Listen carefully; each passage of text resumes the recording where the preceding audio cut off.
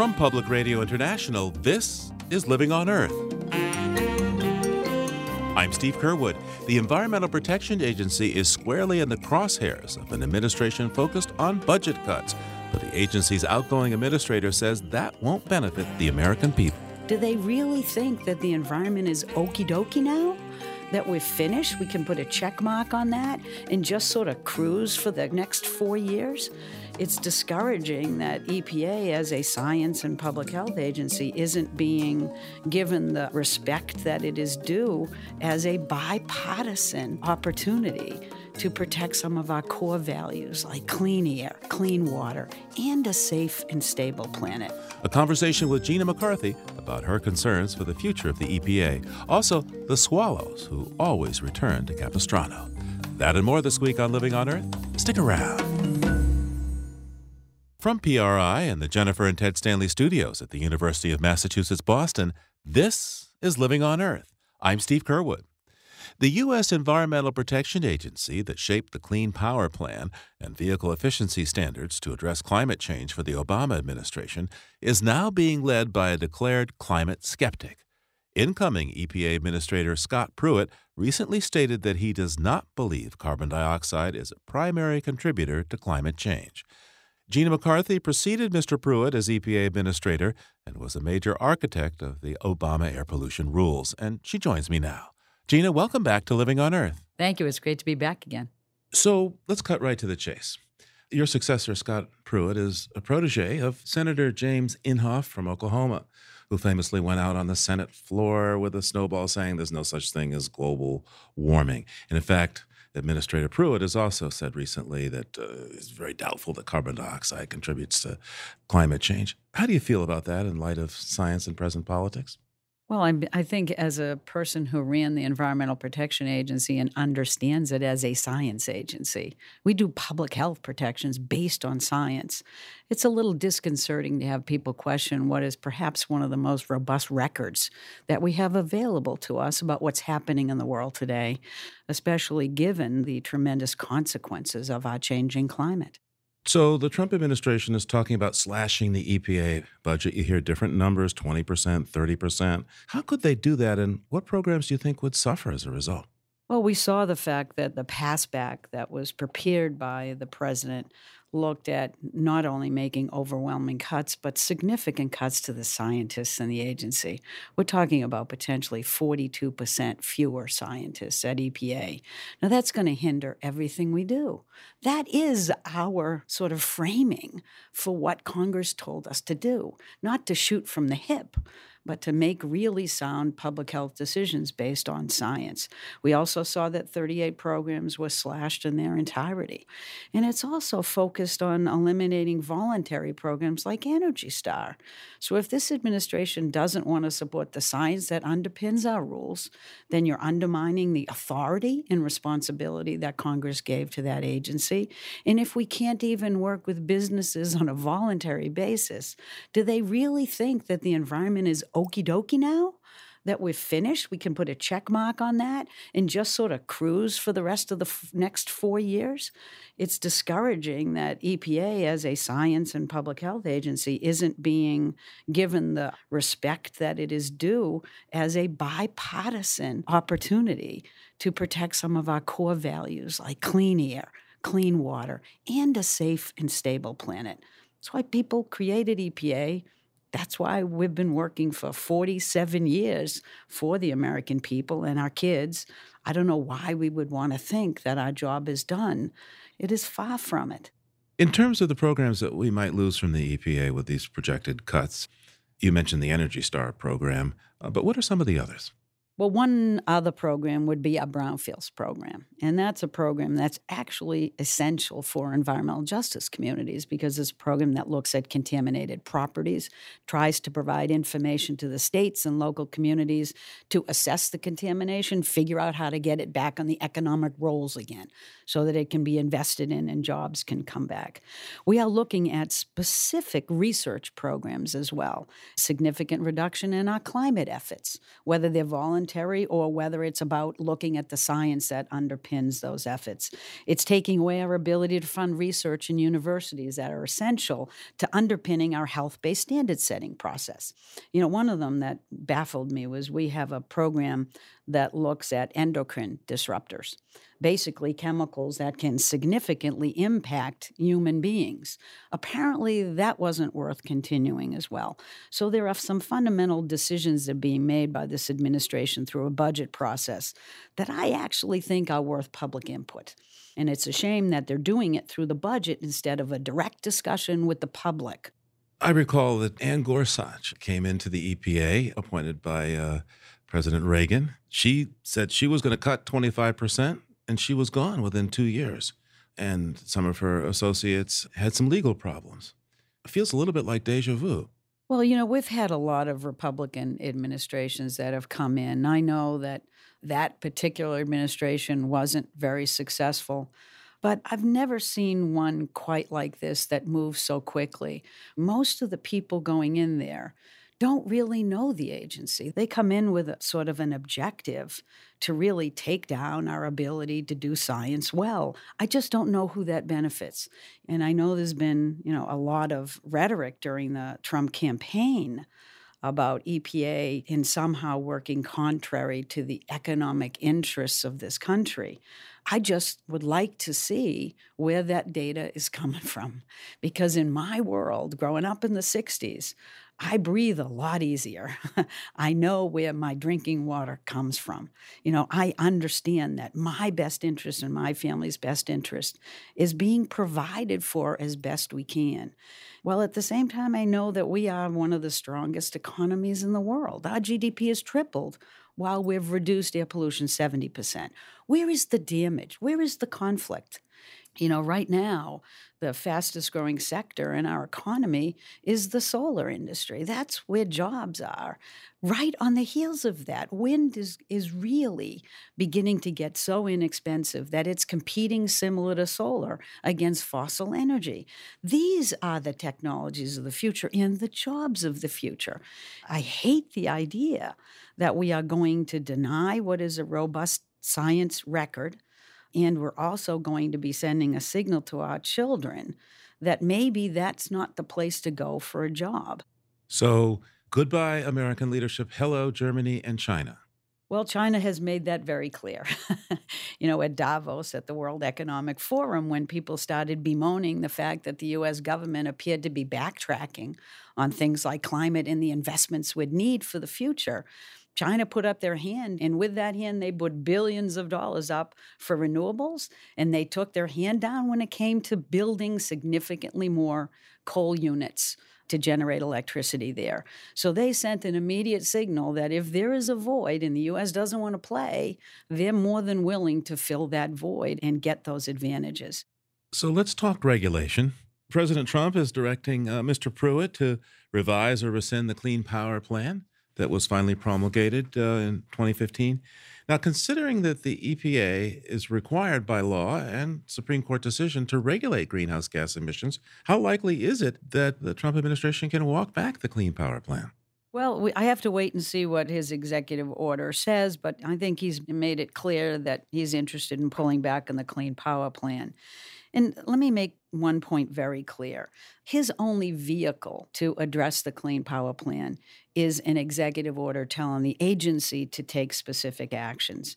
But there is no way in which an executive order can trump a rule. It has to be done through a rulemaking process that requires significant public input. It requires an evidentiary record. A record of the science, a record of the facts. We have developed a great record of science and data to support the Clean Power Plan and our other rules. We have actually won in the very vast majority of cases when those rules have been tested. Let me tell you, 90% over the last 3 years in which we've taken action under the Clean Air Act on climate, we have won in its entirety. And the ones that we've lost have been narrow things that we needed to take care of. So I am confident that we've done it in accordance with the law and with science. If this administration wants to pull back on that, they're going to have to figure out how to say, oops, I made a mistake. I'm going to have to redo this, and expect that that redo is going to take the place of a well-done, extremely engaging, extremely well-thought-out outreach program that went with it so the public could speak. That's going to take a long time, especially if 20% of the people have already been shown the door. But the first thing they're going to do is figure out whether or not they can get it out of the hands of the court in the first place. And what does that mean? Well, the D.C. Circuit could decide I don't want to give it back to the agencies to rethink. They could say that this is a big rule. We're ready to issue a decision on it, and we're going to decide. Then they're going to have to go back and ask the Supreme Court to do that. The Supreme Court has spoken on climate issues and carbon pollution 3 times. They've been very clear. They have used words like robust for the science in their decisions. So they kind of know that this is a big deal, and they've sent a signal that they want to rule on it. And as I understand it, many, many states have prepared to move forward with a clean power plan, that really it's on its way. Well, the vast majority of states who have sued the EPA are already meeting the targets that we set for 2022. Claiming that it was just overwhelmingly difficult and states couldn't do it and it was unreasonable. There is nothing in facts today that indicate that the Clean Power Plan was anything but reasonable and appropriate, following the way the clean energy transition is already happening.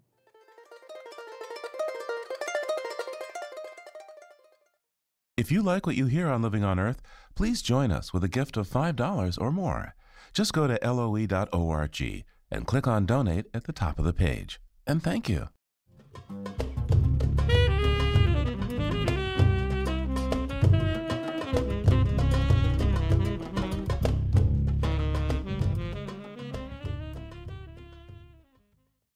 We're back now with former EPA Administrator Gina McCarthy.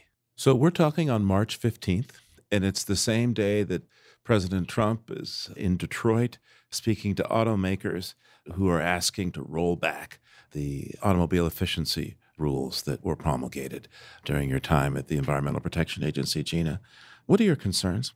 Well, I understand there's going to be a new executive order, so I'll have to see what that says. But, we worked with the automakers, all of them, the big 3 in the U.S. and internationally.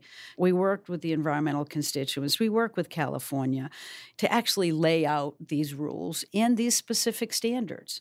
EPA and the Department of Transportation actually did a rule together to align one national program to manage our relationship with automakers. And so everybody was involved with this all along. And so it disappoints me if the manufacturers right now are looking to revisit that standard. Frankly, it's going to provide a level of uncertainty for them that we tried to get out of the picture. Because when you're an automaker, you're projecting what the consumers will want and what the government will require over the course of 10 or 11 years ahead. So it provides a measure of uncertainty for them, which I don't frankly think will be welcome. Now, what if the Trump administration goes after what's known as the endangerment finding? That is, after Massachusetts sued the EPA, the Supreme Court agreed that carbon dioxide should be considered as a pollutant. Your agency, in fact, the EPA, did make the determination that carbon dioxide is a pollutant, and that's the basis of these rules. How likely is it that the EPA could actually roll back the endangerment finding? Well, if they go after the endangerment finding, they're going to take years, and they are simply not going to undo that endangerment finding. It wasn't just looked at initially by the Supreme Court to say, if carbon pollution is a problem, EPA is going to have to consider it under the Clean Air Act as a pollutant and do something about it. We actually had a huge determination that we made an endangerment finding with the light-duty vehicle rule early on in the administration. And that endangerment finding was looked at all the way to the Supreme Court. They did not overturn that. And every time we've done a rule related to carbon pollution, we have redone and advanced the discussion of the science on the endangerment finding. And there is more evidence the farther along we are that the climate is changing and carbon pollution that we generate is the basis for a lot of that change and that it is a danger. So the record's only gotten stronger. It is one of the most solid decisions that that agency has ever made. So if they want to spend their time looking at the endangerment finding, maybe it'll keep them out of trouble elsewhere. Let me ask you about something else. Secretary of State Rex Tillerson has said it would be a good idea for the U.S. to stay in the Paris Climate Agreement. I'm not sure he has a lot of support inside the administration for that, but he said that. How would the U.S. be able to uphold what it's promised at the Paris Agreement if the Clean Power Plan goes away, if automobile efficiency standards are made more lax? Well, I think the U.S. over the past decade or so, we have shown a tremendous commitment to address climate change. And as a result, for a developed country, our CO2 emissions have gone down, relatively speaking, more than any other developed country. And so I do think that other countries recognize that the politics have changed in this country. And they talked about that in Morocco, and they talked about it in Davos and other places, and they've understood that the U.S. may not make a lot of progress over the next few years. Paris was a breakthrough in so many different ways. It was a breakthrough to have every country recognize that they can put something on the table moving forward. It was a breakthrough to get better accountability mechanisms, to share information, to enable developing countries to understand new technology choices that are available to them. It would be discouraging if what the U.S. did was not only go on the sidelines, but send a signal to those developing countries that, one of the two biggest polluters in the world have decided to take a little bit of a break. So I noticed that Mustafa Ali, who's been running the environmental justice program at EPA, has resigned. How important is the EPA's environmental justice office? What will America lose by him leaving and eliminating that office? I think what we have recognized is that while we've made tremendous improvement nationally, there are a number of communities that have been left behind. There is a disinvestment now in infrastructure that is startling. And I think I don't need to say a whole lot more than Flint, Michigan, to remind people that there are people living in poverty that right now don't have access to clean water.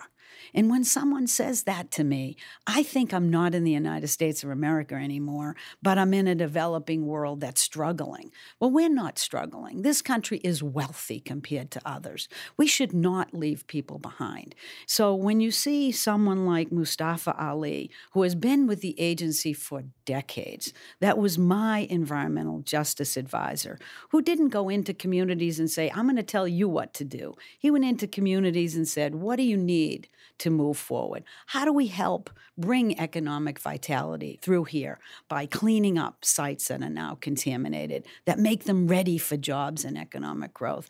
When you have a person like that decide that he can't make progress moving forward, then it's disturbing to me. And I am tremendously disappointed that that is one of the offices and one of the efforts that this administration is apparently divesting itself of.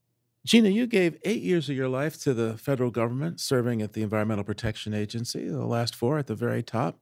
I imagine it's really devastating for you to see what's going on there. And what do you hear from your former colleagues about morale? Well, I'm trying not to have conversations with them, and they're certainly not calling me because in the current atmosphere, it wouldn't be healthy for them at this point. But, I know these people. There are 15,000 incredibly talented people who are so dedicated to their public health mission and their interest in protecting the environment. And most of them have lived through changes in administrations and understand that policies change. I think the difficulty here is that it's not just a swing in policy, but there's a really serious question as to whether or not this administration actually cares about the mission of this agency.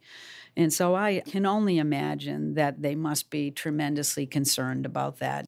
Gina McCarthy is a former administrator of the United States Environmental Protection Agency and now a fellow at the Harvard T.H. Chan School of Public Health and the Kennedy School's Institute of Politics.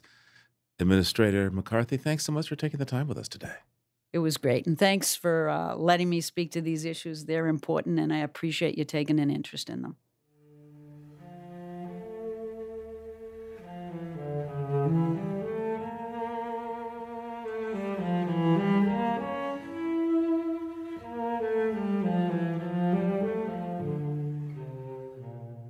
Now, what you call news and what you condemn as fake news can depend on where you stand. The new president tweeted accusations of fake reporting more than 10 times just in January, and Google searches for the term have increased 1,000-fold since October 2016. The divide in opinion on what's real and what isn't is among the starkest on hot-button issues, including climate change. Now, a study in the journal Global Challenges suggests that attitudes on these issues are not immutable, even among the skeptical, and presentation of accurate information can sway opinion. Study co-author Anthony Leisowitz is director of the Yale University Program on Climate Change Communications. Living on Earth's Helen Palmer asked him about climate disinformation and the study. So, Tony Leisowitz, why do you think it's necessary to try to inoculate the public against climate disinformation? Yeah, well, we've seen for many, many years that, in fact, there's been a very concerted disinformation campaign going on to try to undermine and discredit the scientific consensus on climate change. In our last national survey, we found that only 15% of Americans understand that it's more than 90% of climate scientists who are convinced that human-caused global warming is happening. There's plenty of uncertainty out there about how bad will droughts be by the year 2075 and how are precipitation going to change around the world. But about the fundamentals that this is real, there is really almost no dispute whatsoever. So we know that that's a very real misperception. Now, you are obviously the director of the Yale University Program on Climate Change Communications, so you have actually done an experiment to try and work out if there's some way to counter this kind of disinformation. Tell me about the experiment you did. Sure. So this was building on a larger body of research that we and other colleagues around the country have been doing for some years. And that is looking at what happens when you actually inform people about the scientific consensus. And what we have consistently shown is that the average American will change their own estimate of that consensus by about 20 percentage points when they're simply told that 97% of climate scientists are convinced that human-caused global warming is happening. But what we also know is that this is not an uncontested terrain, that we don't just simply get to tell people that there is the scientific consensus, because there are other people and organizations out there who continue to try to question it. So that was the backdrop for this study, where we wanted to see, so what happens when you expose people not just to the scientific consensus message, but to one of the most powerful counter messages that are out there? And then more specifically, is it possible to inoculate people against the effect of that disinformation? And basically, it's a concept very similar to what we know of for the human body. You know, when you go get your flu shot, we know that if you expose the human immune system to a limited, weakened version of the flu virus, the body learns how to recognize and to protect the body against that virus when it finally does encounter it back out in the wild. In a similar analogous way, what we are looking at in this study is what happens when you expose people to a shortened, weaker version and an explanation of why that disinformation exists, where it's coming from, and what's wrong about it. Does that protect people from the negative effects of the disinformation? So what did you actually do? So we did a very large national study where we divided people essentially into 6 different groups. First was a control group, so just kind of held aside to see what happens when they don't get anything. A second group was given the consensus message, and again, like we've seen in all the prior studies, their opinions changed about 20 percentage points. A third group was exposed to one of the leading disinformation ideas, which is this quote-unquote Oregon petition. This was conducted by the Oregon Institute of Science and Medicine, which sounds impressive, but is actually just a ragtag organization in Southern Oregon. They got 31,000 people to sign a petition saying that they don't believe that global warming is happening, and they claimed that these people were all scientists. Well, unfortunately, when you look at who actually signed it, it included noted Nobel laureates such as Ginger Spice of the Spice Girls. I think Adolf Hitler signed it, Mickey Mouse signed it, and then further, the people who legitimately signed it, almost none of them actually have a background in atmospheric or climate science. But that doesn't matter, because from a communication standpoint, those who've been opposed to climate action have used this exact argument over and over and over again for years. Because if you're a normal, regular person who just doesn't know very much about it, and you are told that 31,000 scientists have signed a petition saying that human-caused global warming is not real, most people will go, gosh, that sure doesn't sound like scientific consensus. So what did we find is that when you simply expose people to that argument, people's estimate of the consensus actually drops, just like you would expect, by about 9 percentage points. Then in the third condition, we actually put the two messages side by side when exposed to the fact of this consensus, but also exposed to the disinformation. Essentially, they canceled each other out. And then came the last two conditions, which were really the heart of this study. The first provided a short inoculation. People were shown the consensus message, the true message, and then told that while there is this consensus, there are some politically motivated groups that use misleading tactics to try to convince the public there's a lot of disagreement. And then they were exposed to the disinformation. And what we found is that about a third of the original treatment effect, people would move in a positive direction towards understanding the consensus. The last group was then shown a longer inoculation, and that was able to protect about 2/3 of the beneficial effect of being exposed to the truth. So it is possible to essentially inoculate the mind against disinformation, which certainly has major implications for the larger issue we're all wrestling with around fake news. Now, a big problem, therefore, is that these days people are getting their news from particular silos, that the people who believe that indeed it's all a hoax and all a scam, they are listening to the kind of news that you are not likely to be broadcast on. So how do you get over this problem that basically you'll be preaching to the choir? Yeah, so this is really important and tough in today's world because we are increasingly fragmenting into ever finer grained media sources. And some of them are echo chambers, where they have been constructed in a way to not trust any information that comes from outside the quote-unquote trusted source. But it's also important to recognize that most people are actually not in the choir. Then comes the congregation. Most of them are not actually paying that close of attention to climate change. And then there's all the people who are not in the church at all. And in fact, when you break down the American public, you see that over 70% of Americans are in groups that we would say are neither what we call the alarmed, which is fully convinced this is real and very serious, or in the dismissive, who think this is a hoax. So how do you reach them, the mostly disengaged? Yeah, so each one of these groups is different. You need to reach them through sources that they trust and in language and in concepts that matter to them. We know that, for example, many Americans think that climate change, if it's real, is distant.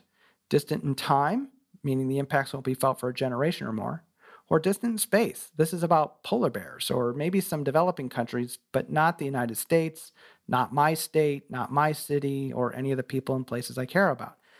That's just fundamentally also a big misunderstanding, is that, in fact, climate change is here and now. The impacts can be seen and felt all over the country as we speak here today.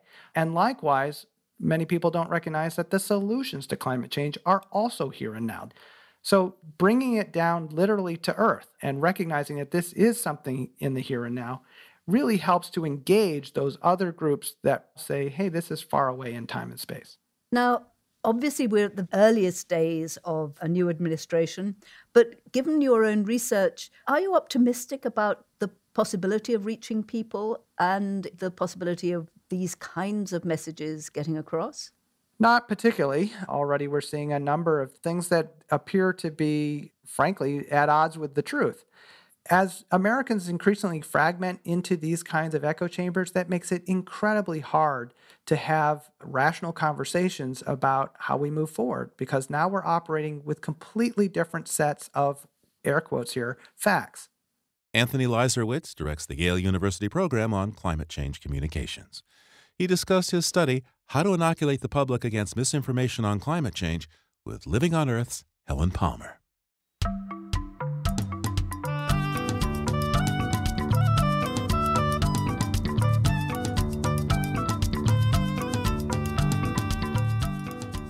plenty of Americans, and not only those with Irish heritage, made sure to wear the green on March 17th in honor of St. Patrick.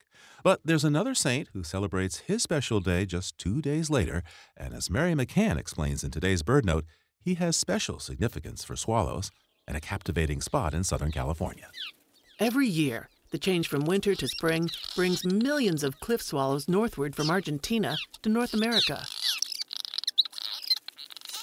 Some swallows, those that nested in the mission of San Juan Capistrano, about halfway between Los Angeles and San Diego, were destined for fame. Since the early 1800s, the swallows had returned year after year to the same mud nests built high on the stone cathedral walls of the mission. The swallows arrived on or about March 19th, St. Joseph's Day. So regular was the cycle that, over many years, the Catholic feast of St. Joseph's Day and the return of the birds became intertwined and were celebrated together. When a catchy song hit the radio airwaves in 1940, nearly everybody came to know the swallows of Capistrano. When the swallows come back to Capistrano. But today, cliff swallows no longer nest at the mission. During a restoration project in the 1990s, the venerable mud nests were removed from the mission walls. Since then, the birds have opted to reside elsewhere in town. Now, though, a concerted effort is underway to attract the beloved swallows back to the mission, an effort that includes putting up man-made nests. As to whether the swallows will ever really return, though, only time will tell. I'm Mary McCann. When the swallows come back to Capistrano. And soar on over to our website, loe.org, for some photos. I pray that you come back to me.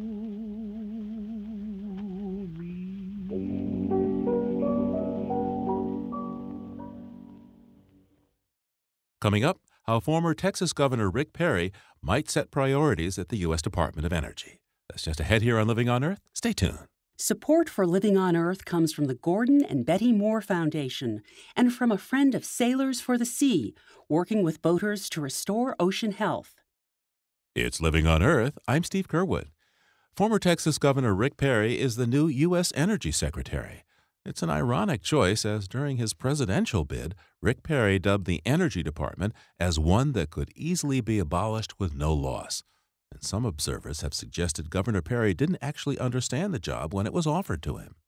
Yet, as governor, Rick Perry watched over a massive increase in wind power in the Lone Star State and supported the extensive oil infrastructure. Kevin Knobloch was the chief of staff for Perry's predecessor at Energy, Ernest Moniz, and he joins us now. Kevin, welcome to Living on Earth. Thank you, Steve. I'm delighted to be with you.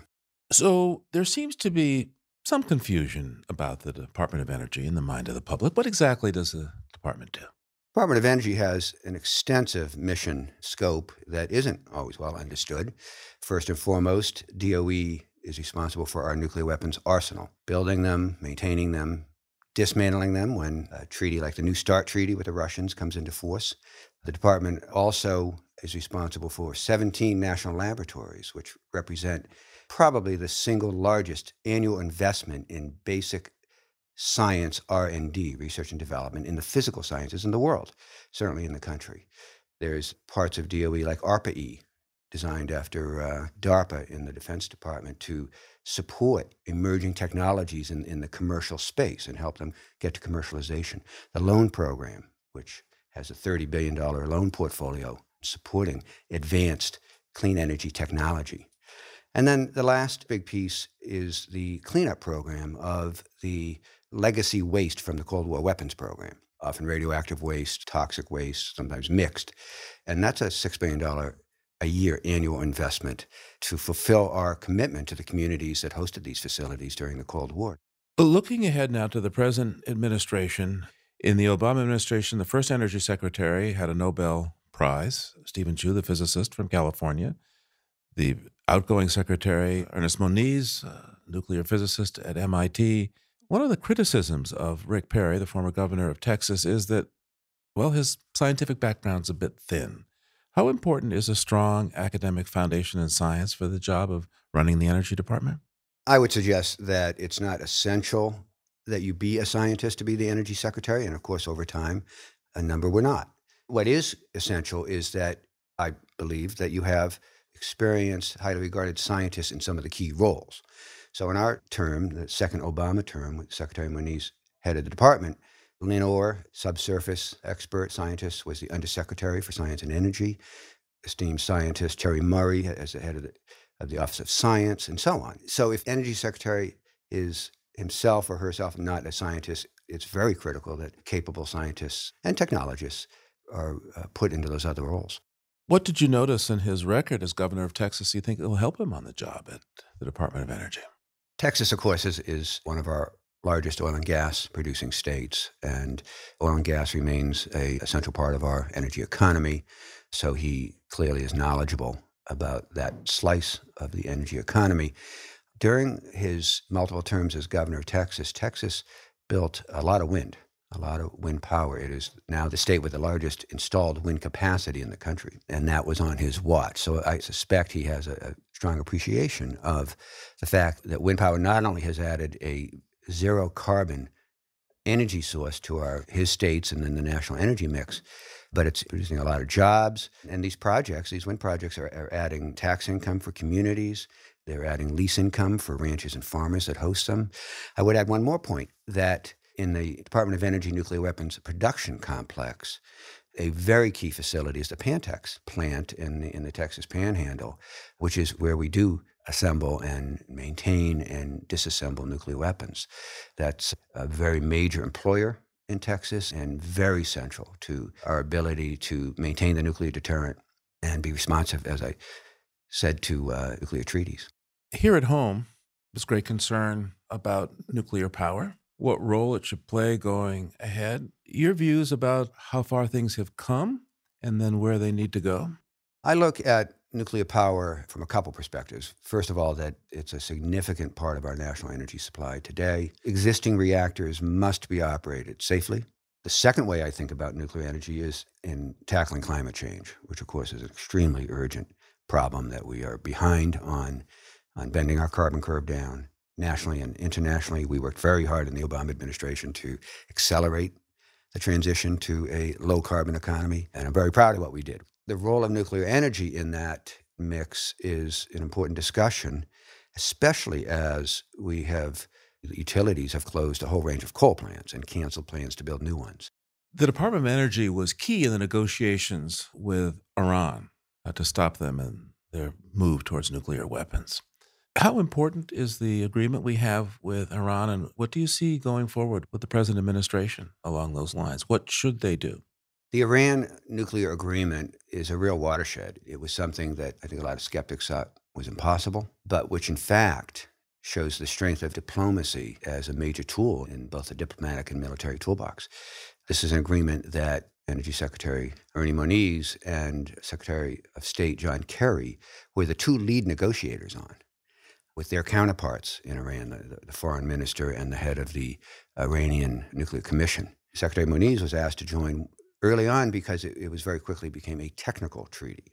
There are a lot of important questions. How many centrifuges of what vintage, would it take on what timetable?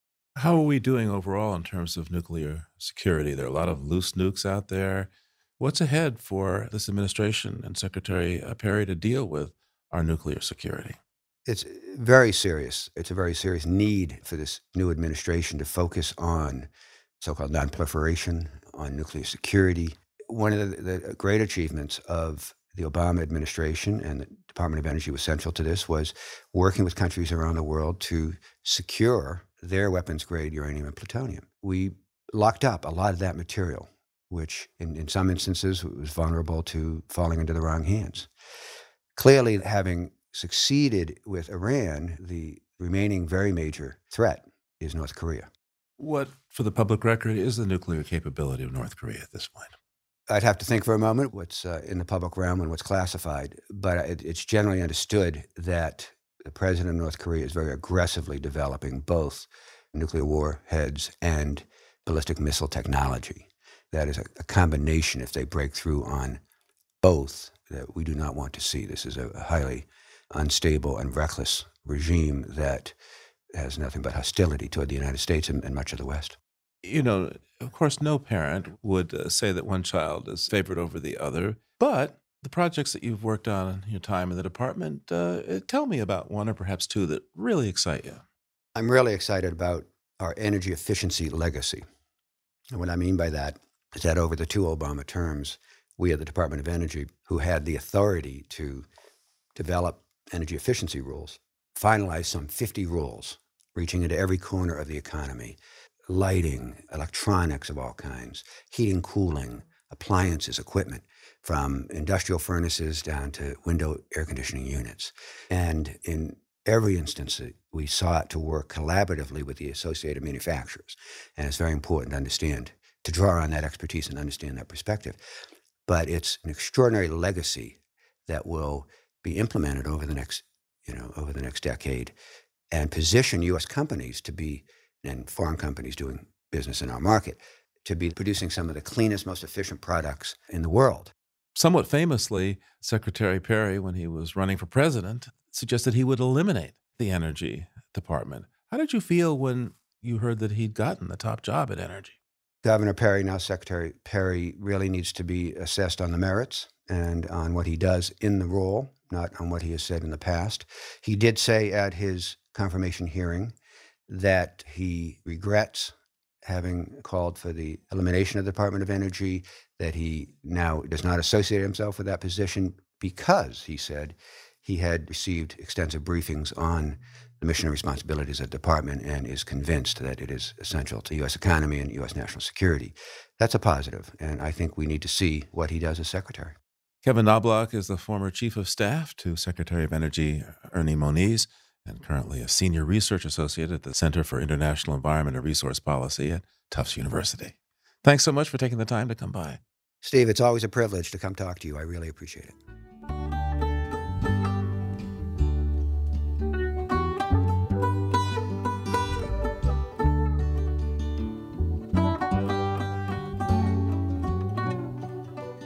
Nearly 7 years ago, the Deepwater Horizon blowout fouled the Gulf of Mexico with about 5 million barrels of oil.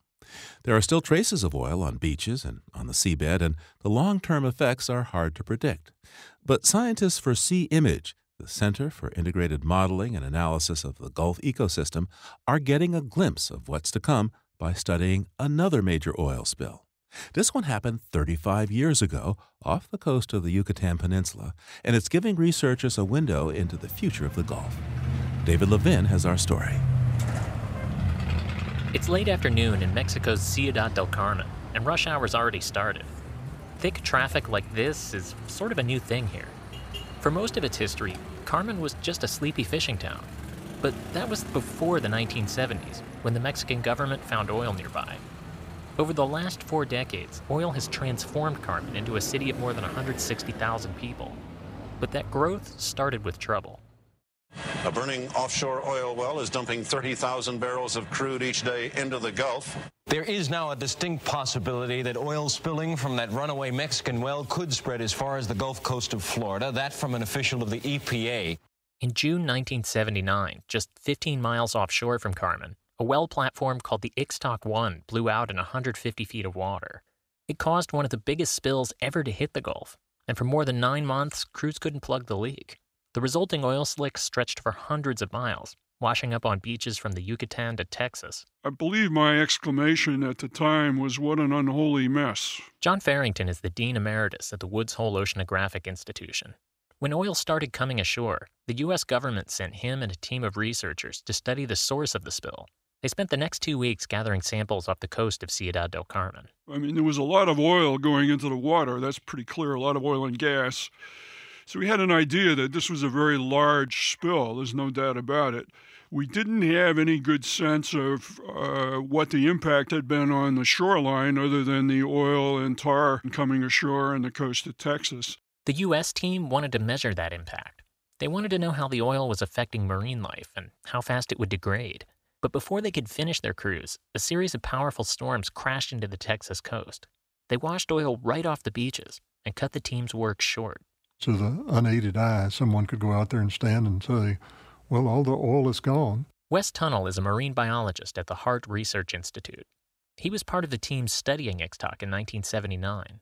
And so the word got around that the storms had cleaned the beaches and the currents had reversed and sent the oil back to Mexico.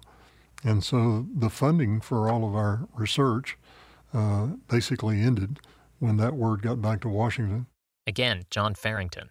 A lot more could have been learned, but was not learned because of a decision made that it was a Mexican spill, and that was the end of it. So Farrington's team packed up and sailed back to U.S. waters, and American involvement in the spill stopped. A few Mexican teams made sporadic studies over the next few years, but their reports haven't been widely available outside the country, and Ixtoc more or less faded into memory until 2010. 126 workers were doing routine drilling on the oil platform before it was engulfed by smoke and flames. I woke up and then I heard an explosion. I just heard a loud boom. It was the first in a series of explosions that set the rig aflame, claiming 11 lives. 31 years after Ixtoc, the Deepwater Horizon blowout dumped millions of barrels of oil into the northern Gulf. The spill lasted almost 4 months, and although it was slightly larger than Ixtoc, the two disasters were eerily similar.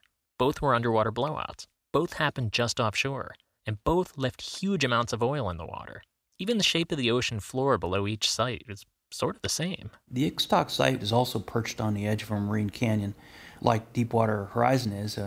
Deepwater Horizon was at the bottom of a marine canyon. Steve Murawski is one of the lead scientists for Sea-Image, an international team of researchers studying the effects of the Deepwater Horizon. He says all the research in the recent spill is only telling scientists how oil is affecting the environment right now. It's way harder to predict what the impact will be in the future. But since Ixtoc's so similar, and it happened 35 years ago, he thinks returning to the Mexican site now could tell scientists what to expect near the Deepwater Horizon in the years ahead. Wes Tunnell joined Murawski's team to finish the work he started in the 70s. He says that studying Ixtoc today is like stepping into a time machine. So it was kind of a back to the future kind of thinking. Could we go down there and find any remnants of oil, or beyond that, any effect or impact to the environment that might be used to look at the Deepwater Horizon spill and think forward then 30 years? Right now, the Sea-Image team is planning a series of research cruises near the Ixtoc well. They're using both American and Mexican ships, and for the first time in 3 decades, they'll be collaborating with Mexican scientists. Together, the international teams will study marine life and sediments on the ocean floor, looking to see whether the ecosystem has bounced back. And if so, how? Well, when we envisioned this, we envisioned it as a true partnership. Again, Steve Murawski. Clearly, the oceanography and the animals in the Gulf of Mexico don't respect the individual boundaries between the United States and Mexico. These are political boundaries and not real boundaries, and so we should take advantage of the opportunity to create essentially a one Gulf look at the ecosystem. That's a goal that Yoel Ortega-Ortiz supports. He trained as a marine biologist in Mexico and spent time in Ciudad del Carmen as a grad student.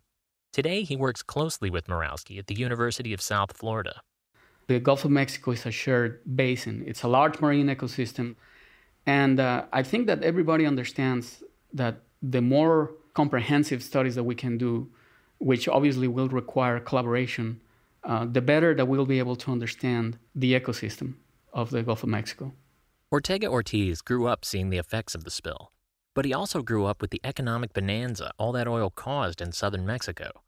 He thinks looking at the aftermath of oil spills is an essential way to understand an old and delicate balance in the Gulf. Oil wells like Ixtoc or Deepwater Horizon can inject money into coastal communities, but that same oil can also devastate fisheries and destroy key parts of the ecosystem. We benefit from natural resources, but the use that we make of them also comes with some risks.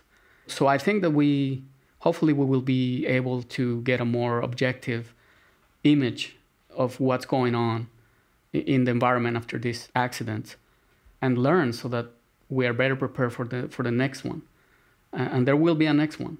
Today, the Sea-Image team and their Mexican counterparts are combing through the samples they took at sea and have started to analyze them in the lab. They've already found some similarities to Deepwater Horizon. Sediment cores taken at Ixtoc show a thick layer of oil and mud that sank to the bottom during that spill, killing off tiny animals low on the food chain. At the time, it wasn't a pretty picture. But just above those layers, fresh mud slowly starts to reappear. And within a few years, so do new animals. A decade after the spill, the ecosystem seemed to be back to normal. And that's a lesson that has Morawski hopeful for the area around Deepwater Horizon. The Gulf's past, it seems, has a lot to say about its future. For Living on Earth, I'm David Levin.